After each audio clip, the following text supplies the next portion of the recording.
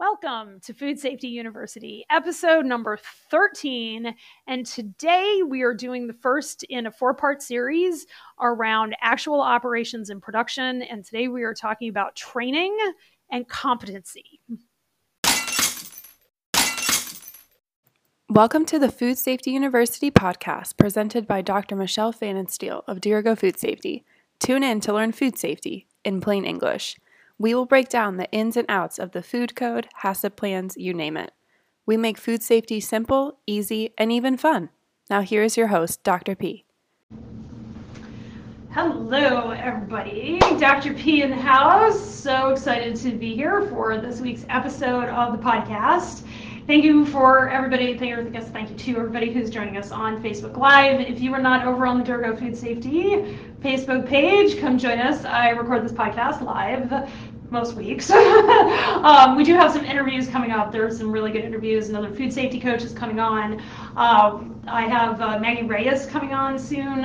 She is the marriage life coach, and she is my coach, and we're going to be talking about some communications things that are really important.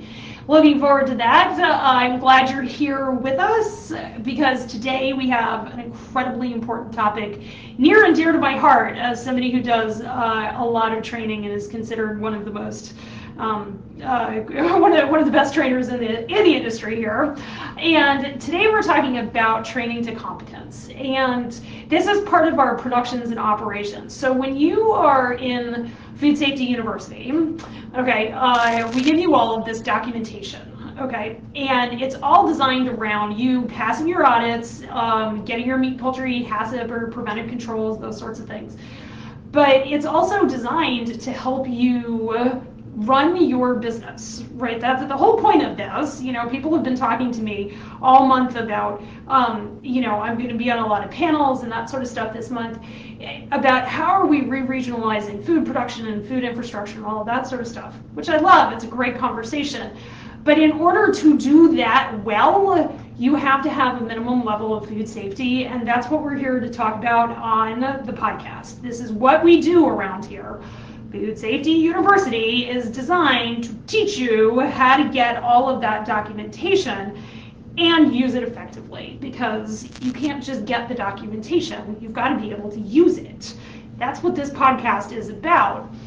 And that's what Food Safety University is about. You get so much more over there because we've got, I've designed all of this stuff for my clients. So if you haven't signed up for Food Safety University, now is the time to sign up. You can go to foodsafetyuniversity.com/enroll now, and you can enroll. You can, I think you book a call to talk to us, which is totally awesome. We'll love to talk to you about getting into Food Safety University and talk about training your people to competence. Because here's the issue, is that in food production, we have an undertrained and in some ways undereducated workforce. There's almost no accountability in training. We have huge worker retention problems. I was listening to a panel by Carrie Underley of Range Meat Academy, and she has in her work that she's done with like the beef checkoff program, they estimate that we lost 7,000 workers that we need in meat and poultry production last year. 7,000 workers, guys. You all feel that pinch, right? There's this huge problem with the ability to explain competency by the company, and companies don't know how to measure competencies. How do we do any of this? And that's what we're here to talk about today. You know, I was doing some research for this podcast, and 62% of food service people in both retail and manufacturing have a high school education or less. Okay, 2/3 of the workforce has a high school education or less, and yet we expect these people to show up to our audits and respond to auditors who almost all have like a bachelor's degree or a master's degree. These are folks who will have lifetime earnings of more than $1 million less than people who have even some college, okay? So we've got some issues around the workforce and training to the workforce we have, okay? The average retention rate for online courses is below 50%, okay? And this is true. I teach meat and poultry HACCP classes and preventive controls classes and that sort of thing. And I do a lot of online training. And I would say when we first started out, we didn't have good ways of following up with people. We probably had a 50% retention rate. Now we've dramatically improved that, and I took that on as a problem that I could solve for my students. But that's a really, if you look at like Coursera or any of the big companies that teach other kinds of online courses, they're very, very low retention rates. Okay, and so you cannot assume that you're going to stick people in front of a computer, okay, and they are going to learn, because that is not how most people learn.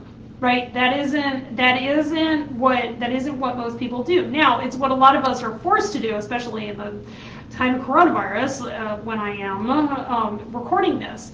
But it's not how most people learn. Okay? People learn by doing. And then if you look at the worker retention problem, nobody knows how to do retention really, really well. And after this pandemic, we have, some people are estimating between a 13 and 16% unemployment rate, and yet people still cannot get good help. So where does the problem get created? Well, the GFSI, the Global Food Safety Initiative, benchmarked standards require competent workers. They will go in and they will question your workers and question what your workers are doing.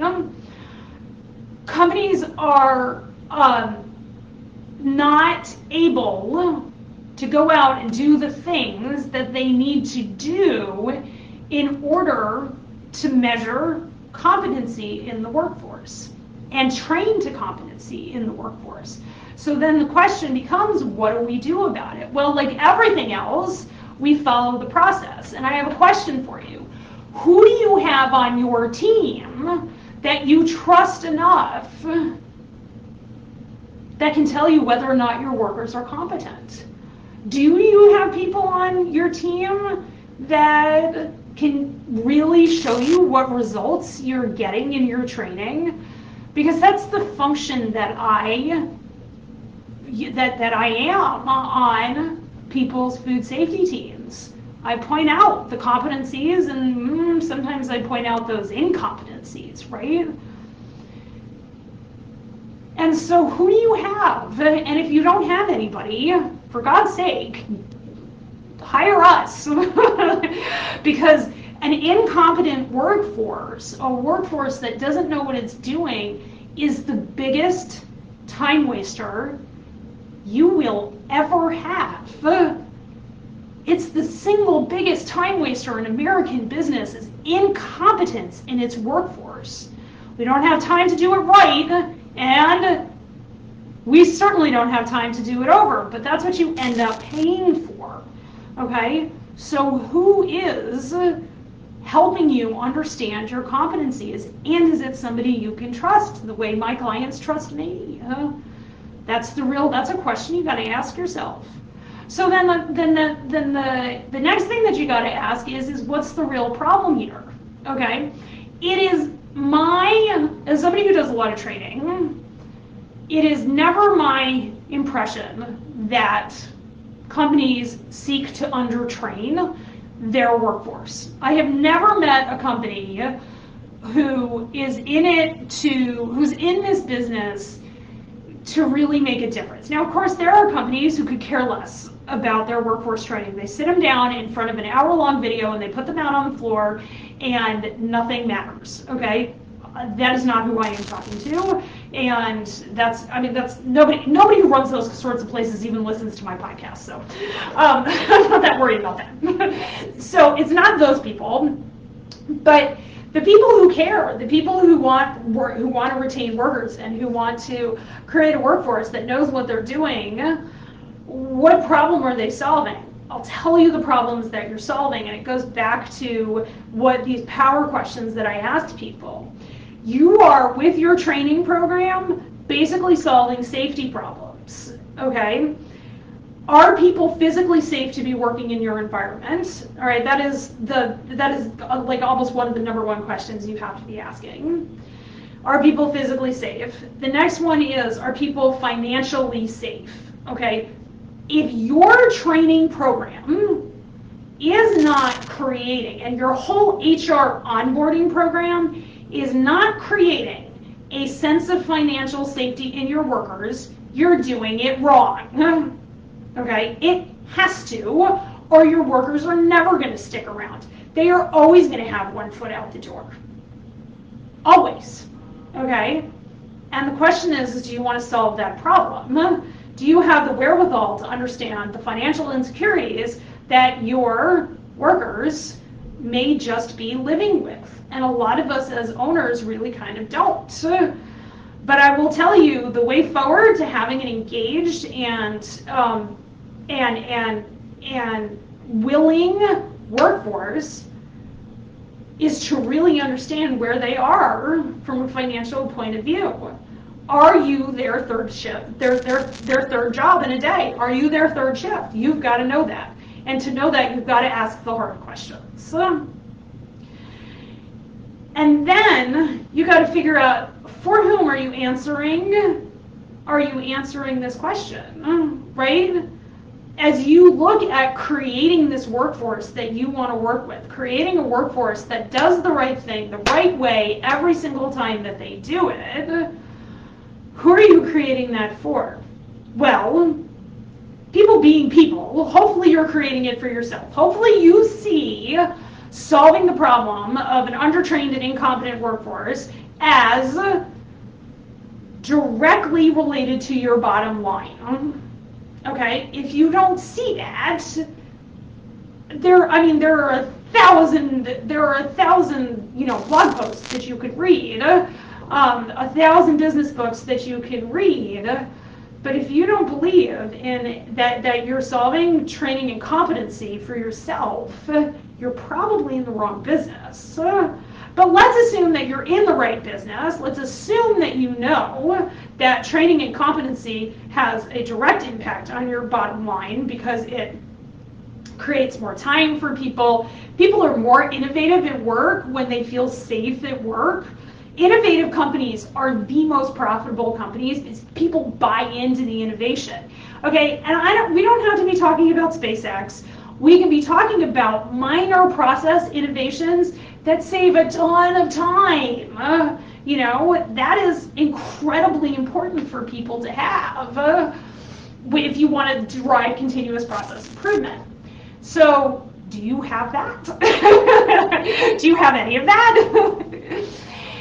And then when you are looking at who you are solving this for, your auditors are going to ask your people questions. Do you know what the critical control point is? Do you know how to measure it? Do you know how to calibrate that thermometer? Do you know? I've had people ask, do you know how to get out of the building if there's a problem on a food safety audit? Okay. Your people have to be able to answer the questions if the government comes in and rolls up on them. They really do. If they are monitoring a critical control point, by law, they have to be trained, and the government is allowed to come in and ask them those questions. Do you want the government finding out that your people are not trained? Because I think the answer is no. Right, I think the answer is no. And if that answer is no, then the question becomes, what are you going to do about it? And that's, of course, steps 4, 5, and 6 of the 6 steps of how we do anything around here, the six primary steps of how we do anything about it around here. So how are you going to go out and solve this problem? Well, I've laid out for you how to solve this problem. And I promise you it starts with joining us over at Food Safety University. It starts with listening to this podcast and finding out what questions you have and joining us and getting them answered. Okay, it starts with really understanding yourself and whether or not you have it within you to really ask yourself the hard questions around your workforce. Because if you have a retention problem, you have a training problem. And unless you solve your training problem, your retention problem is never going to go away.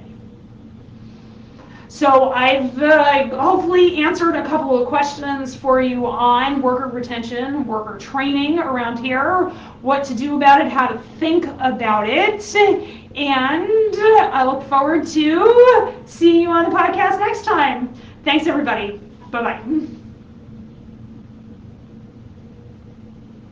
Thanks for listening. Before you go, hit the subscribe button and check us out at foodsafetyuniversity.com. We have free food safety guides waiting for you. See you next time.